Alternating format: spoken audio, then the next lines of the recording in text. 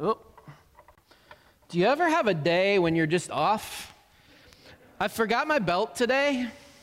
I don't know why I forgot my belt today. You'd think the pants would have been a clue. But if they fall down, I'm just going to keep going. Boxers underneath, they're all good. But yeah, like now, everything, like just kind of the domino effect. Have you ever had that experience? Please tell me I'm not, okay, good. I'm not the only one. So, if you asked somebody outside of maybe not part of a church community today, if you asked them what the church was about or what the church stood for, what do you think they would say? And let's think Church Global for a moment. Like if we just asked somebody sort of randomly who wasn't part of a faith community today, who didn't have a church family, a church home, how do you think they would answer the question, what is church about? What is the mission? What is the purpose of the church? This question has been on my mind. It's been on my mind a lot since my sabbatical, my renewal leave, and coming back. It was just a question that kind of kept coming up for me as we traveled. I'll share a little bit more about that. But I wonder what would happen if we think about that at the local level, if we think about Clay Church. If you went out today after church and went out to lunch and you asked a server, somebody you bumped into that wasn't in church, that didn't have a church family, that wasn't part of a church, and said, you know, what do you think the purpose is of Clay Church? What does Clay Church stand for? What do you think that they would say? It's an important question, I think. As we think about our mission and we think about how we show up in the world, the fruit of our ministry. I want to invite you just to hold on to that question today. Just kind of hold it in the back of your minds as we're going to continue to examine encounters with Jesus in the Bible. Just hold this question in the background. Would you pray with me?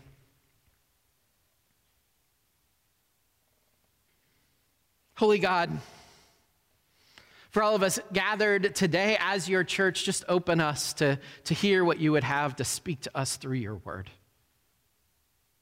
Open our minds to understand. Open our eyes to see what you would have us see. Open our hearts that we might encounter your very presence in these moments today and come to a deeper understanding of your love and grace for each one of us. In Jesus' name we pray. Amen. Last year, Cheryl and I had the opportunity to travel to Egypt and Jordan. And it was an amazing experience, but we did that tour with a non-religious travel group.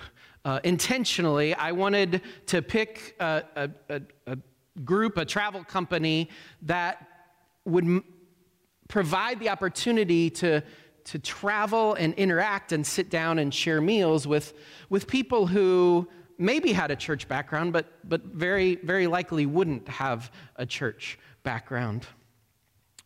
Now, don't get me wrong, traveling with Christian pilgrims is amazing. And I've done those trips and we'll do more of those. In fact, several people have asked just recently about traveling to Israel again, and I'd love to do that. But for this experience, it was just nice to be traveling. It was a learning experience to be traveling with those who weren't traveling for religious experience, not an agenda of learning more about the Bible. One of the young adults that we traveled with, her name was Emily. She was a young woman living in the United Kingdom, and she was a U.S. citizen, had a doctorate, was a teacher in a college out east, and then due to some struggles there with patriarchal system in education, she kind of burned out of that, went to the UK and was actually teaching communication to engineers there. I don't know if Emily grew up in the church, but it was pretty apparent in our conversations that Emily didn't have any current connection to a faith community, or at least none that she talked about. One day, as we were traveling, we were actually doing the tours around the pyramids of Egypt, and I specifically remember, because I remember the conversation so vividly, we were right around the Sphinx, kind of at the front of the pyramids area. I think Cheryl, I don't believe was there. I think maybe she'd gone to probably take another picture. She took 10 for my every one. I think Cheryl had gone to take a picture of the Sphinx, and so it was Emily and I and another young woman, and I don't remember exactly what we're talking about. Neither of them were living in the U.S., and so I think it was about kind of their experience of living elsewhere and looking back at the United States from across seas. But what I do remember very vividly is what she said, kind of right in the heart of that conversation. She said, "It's those who speak for the church." And by those who speak for the church, she meant the church in the United States. She said it's those who speak for the church who are pulling people apart and destroying what I knew as the United States. And then she immediately turned to me. At this point, we had introduced ourselves. She knew I was a pastor. And she goes, "No offense." And I quickly said, "None taken." And I meant it. I didn't take any offense at what she said. I didn't take what she said personally or didn't take any offense at her expressing her view. But I probably wasn't completely honest. I think I was offended in this moment, not by her, but by this, what I fear is true of too many people who see the church in the world in that way. I've wrestled with that conversation ever since. What does that mean? If that's what people see, what can we do as Clay Church, as the church in the world? I thought of that experience this week as I read Matthew chapter 9. And as I thought about that, I began to wonder, I wonder in the time of Jesus, what were people saying, people outside of the people of God, outside of the Jewish community, what were people saying about the people of God? What was their impression? Abraham had been called, right? The Bible is this story of God calling Abraham to birth a nation, to birth a people, the people of God, who would be blessed to be a blessing. So is that what people saw in the people of God? Did they see people blessed to be a blessing to everyone else? Were the people of God under the leadership at that time of the teachers of the law and the Pharisees, were they a blessing to others? Were they a blessing to the nations? And I wonder if we don't find a clue to this question in two encounters with Jesus that we're going to find today in Matthew chapter 9. If you want to follow along in your Bibles, we're going to start right at the beginning of Matthew chapter 9. And here's the first of those, the two stories we're going to look at today. It says this: Jesus stepped into a boat. If you weren't with us last week, Jesus was on the other side of the sea in areas where that were largely non-Jewish, controlled by the Roman Empire, not a large Jewish population. He was on the other side of the sea. And now he's essentially coming back home. So Jesus stepped into a boat, crossed over, and came to his own town. His own town in this context was likely Capernaum. Some men brought him a paralyzed man lying on a mat. When Jesus saw their faith, he said to the man, "Take heart, your sins are forgiven."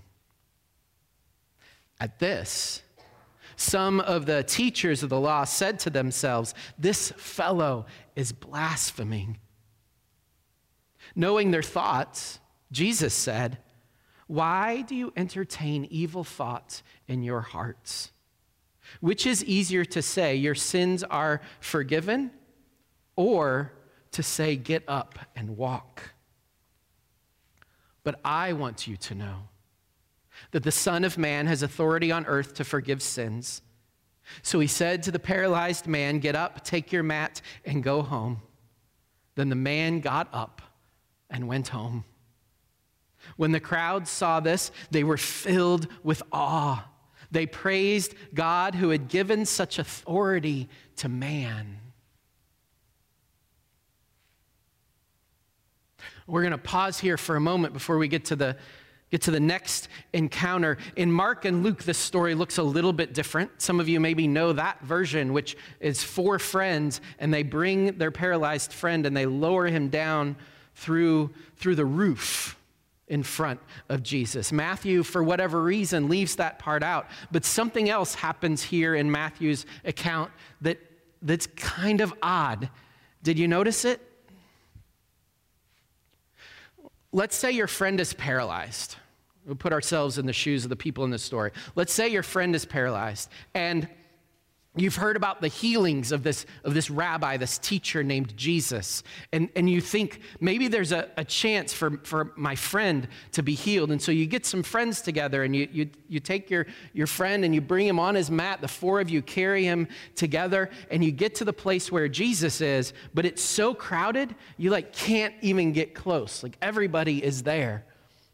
And there's no way to get through the crowd with the mat, but this isn't going to stop you because you want your friend to experience what you've heard about that others have experienced in Jesus. And so you're willing to do anything. You're willing to figure out how to get him up on a rooftop and then over and lower him down through the roof to get him in front of Jesus. This is how dedicated you are to seeing your friend healed. And so you and your friends, they lower him down, and Jesus is right there, and Jesus notices and turns and he says, "Your sins are forgiven."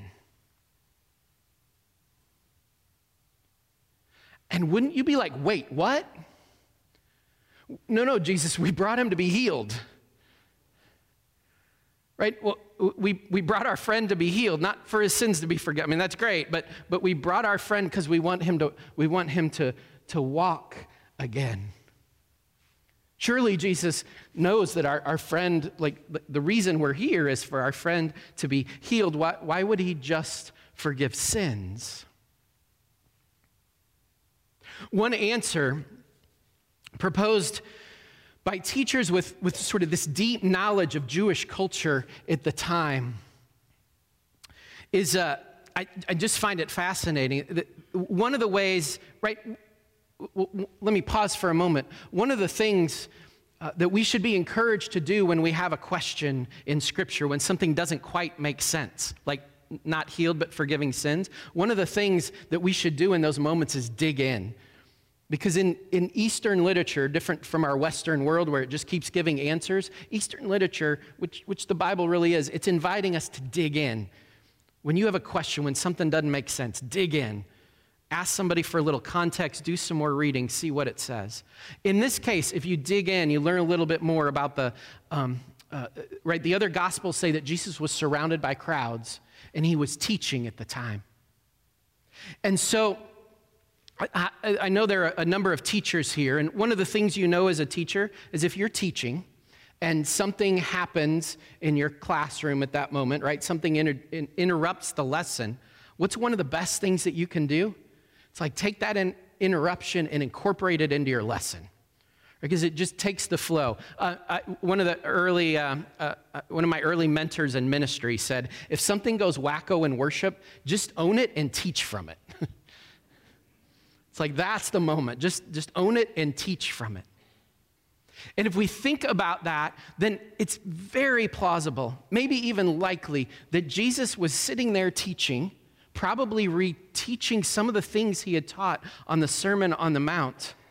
It's very possible he was there teaching about forgiveness in that moment. Right? And so he's teaching about forgiveness. He's teaching about God's mercy and God's love. And suddenly this man is lowered through the roof to his feet. And it's like lesson time. Your sins are forgiven because of the faith of your friends. Don't miss that, right? He looks at the friends and sees their faith, not the man's faith. He sees the friend's faith, and he goes, because of your friend, your sins are forgiven. The teachers of the law, right, they are upset immediately. And we're going to probably guess Jesus probably knew that this was going to rile them. This is not how forgiveness happens according to the laws and the systems that they had set up for forgiveness. This is not how they understood God's forgiveness. God is a God of judgment, and there are steps to avoid God's wrath. Right? You can't just come and tell somebody they're forgiven for them. So they're asking this question: who is this teacher who claims to have the power to forgive, or even worse, suggests that man can just forgive man, human can just forgive human? Jesus, in forgiving the man's sins, is introducing a teaching about God's mercy and about his power, Jesus' power to forgive. The healing that follows, it isn't ultimately about healing. It's about emphasizing this lesson that I am in your presence. I am the Son of God. I am the Messiah. It shows this power not just to heal, but to offer forgiveness. What Matthew says next is really interesting. Matthew says the people praised God, but what did they praise God for? They praised God for the authority God had given to man, to humans. They praised God for the authority. And what was the authority? Well, in this case, right, what they saw was the authority to forgive, to share God's mercy with others. Forgive others as you have been forgiven. Jesus has already taught that in the Sermon on the Mount. And now, here's another opportunity to emphasize that lesson. Right? This encounter echoes that teaching. Forgive as you have been forgiven. In the forgiveness of Jesus, we're invited to both encounter and share in God's mercy. Encounters with Jesus invite us, right, to receive and share the forgiveness that Jesus offers.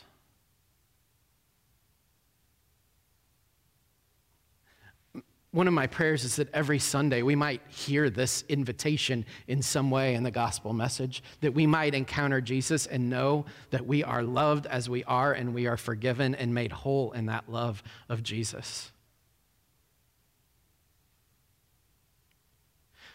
The next encounter with Jesus may seem to be a completely new story, but we now can pay attention with this lens of Jesus' teaching on mercy and forgiveness. Matthew says this, picking up at verse 9, as Jesus went on from there, he saw a man named Matthew sitting at the tax collector's booth.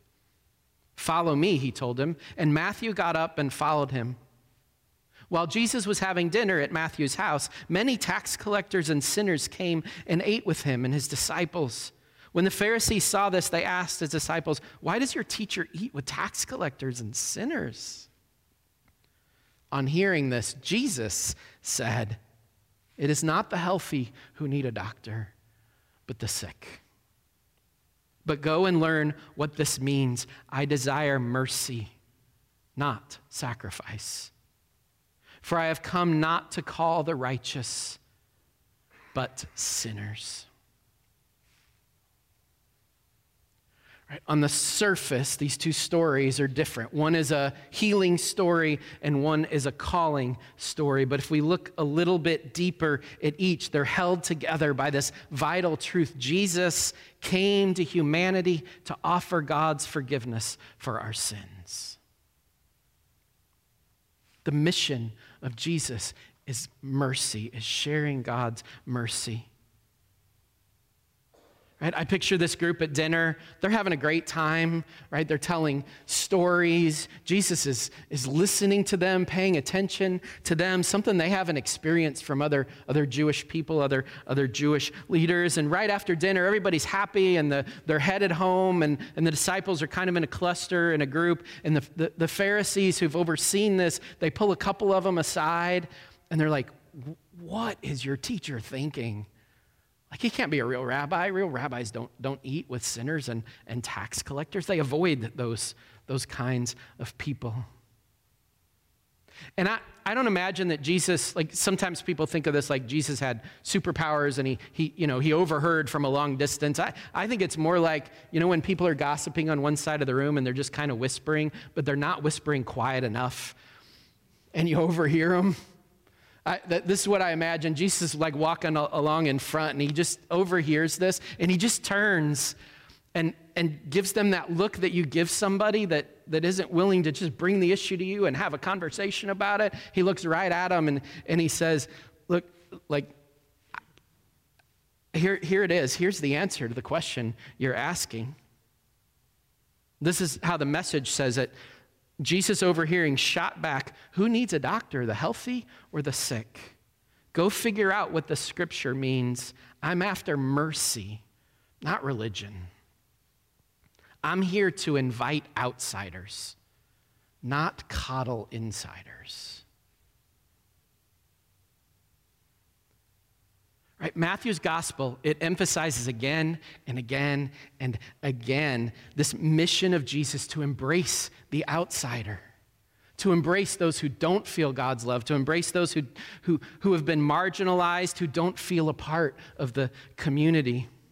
And this does not mean that repentance and teaching and the law are not part of the faith. They absolutely are. But the primary mission of Jesus, the starting place for Jesus is to teach and to show and ultimately to die so that we would know the extent of God's love, the depth of God's mercy.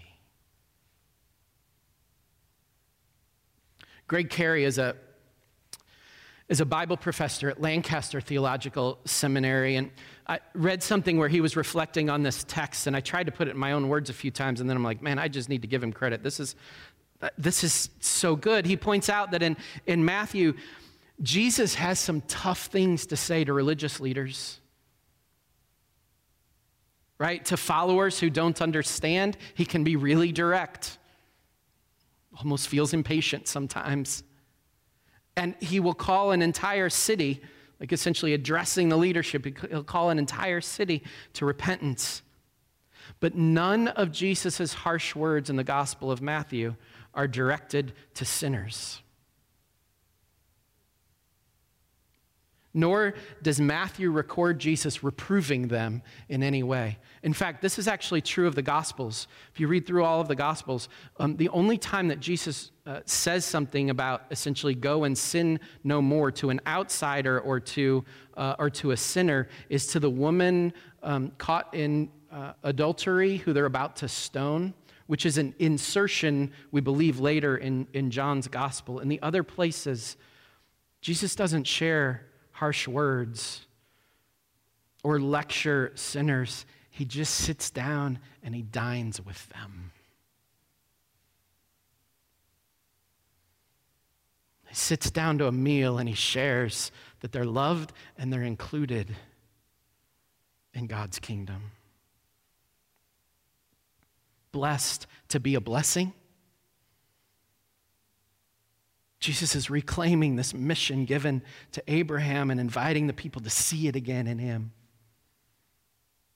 This is who God invites God's people to be, blessed to be a blessing. This is the mission Jesus is inviting God's people to reclaim. Repenting and living moral lives becomes a part of that walk. And a part of being the example to others of this way of Jesus. But the starting point, the entrance point is knowing and sharing God's mercy. Mercy that doesn't come with strings attached. Mercy that accepts everyone right where they are and says, you are loved. Come into this community and grow with us. right? The healing we seek in the world. The community I think we really desire to be a part of, to live in, begins with offering the forgiveness shown to us in Jesus. Which leads us back to the question, what do people outside encounter in the church today? Do they first encounter the mercy and forgiveness of Jesus?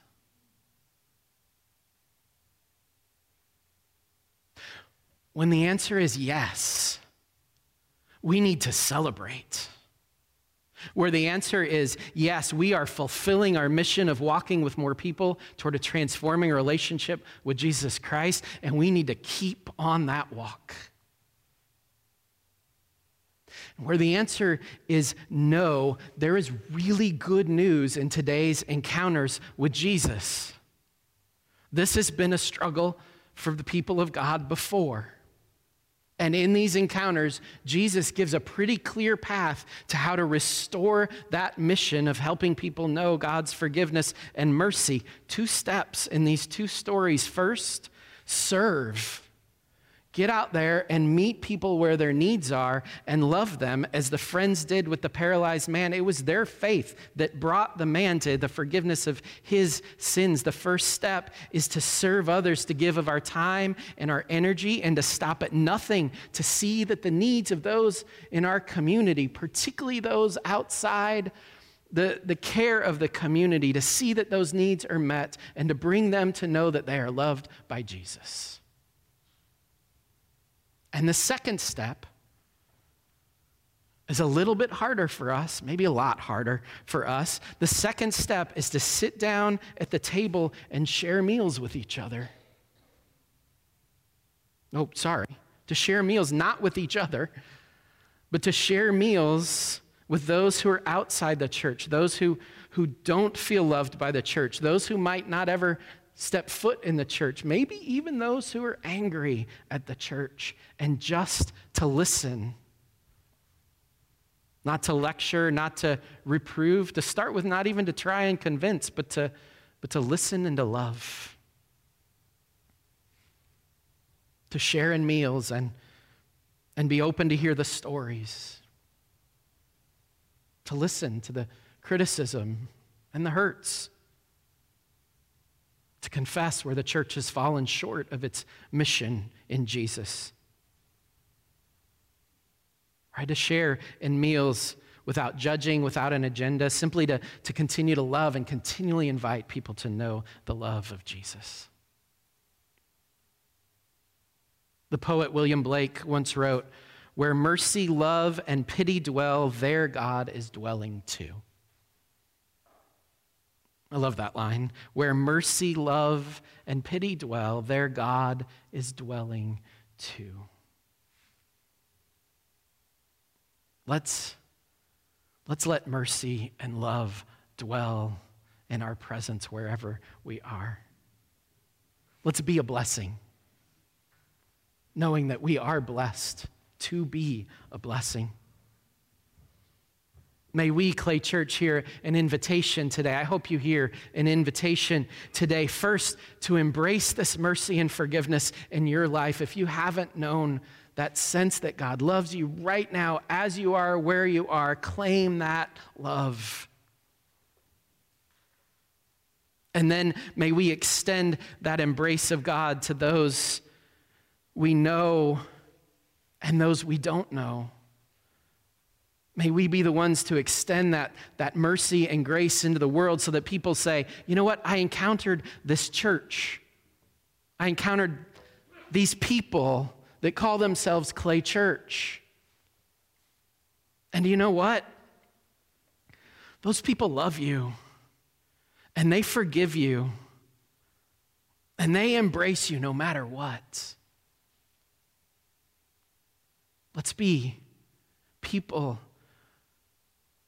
who seek to encounter forgiveness and mercy wherever we are, wherever we go. Amen.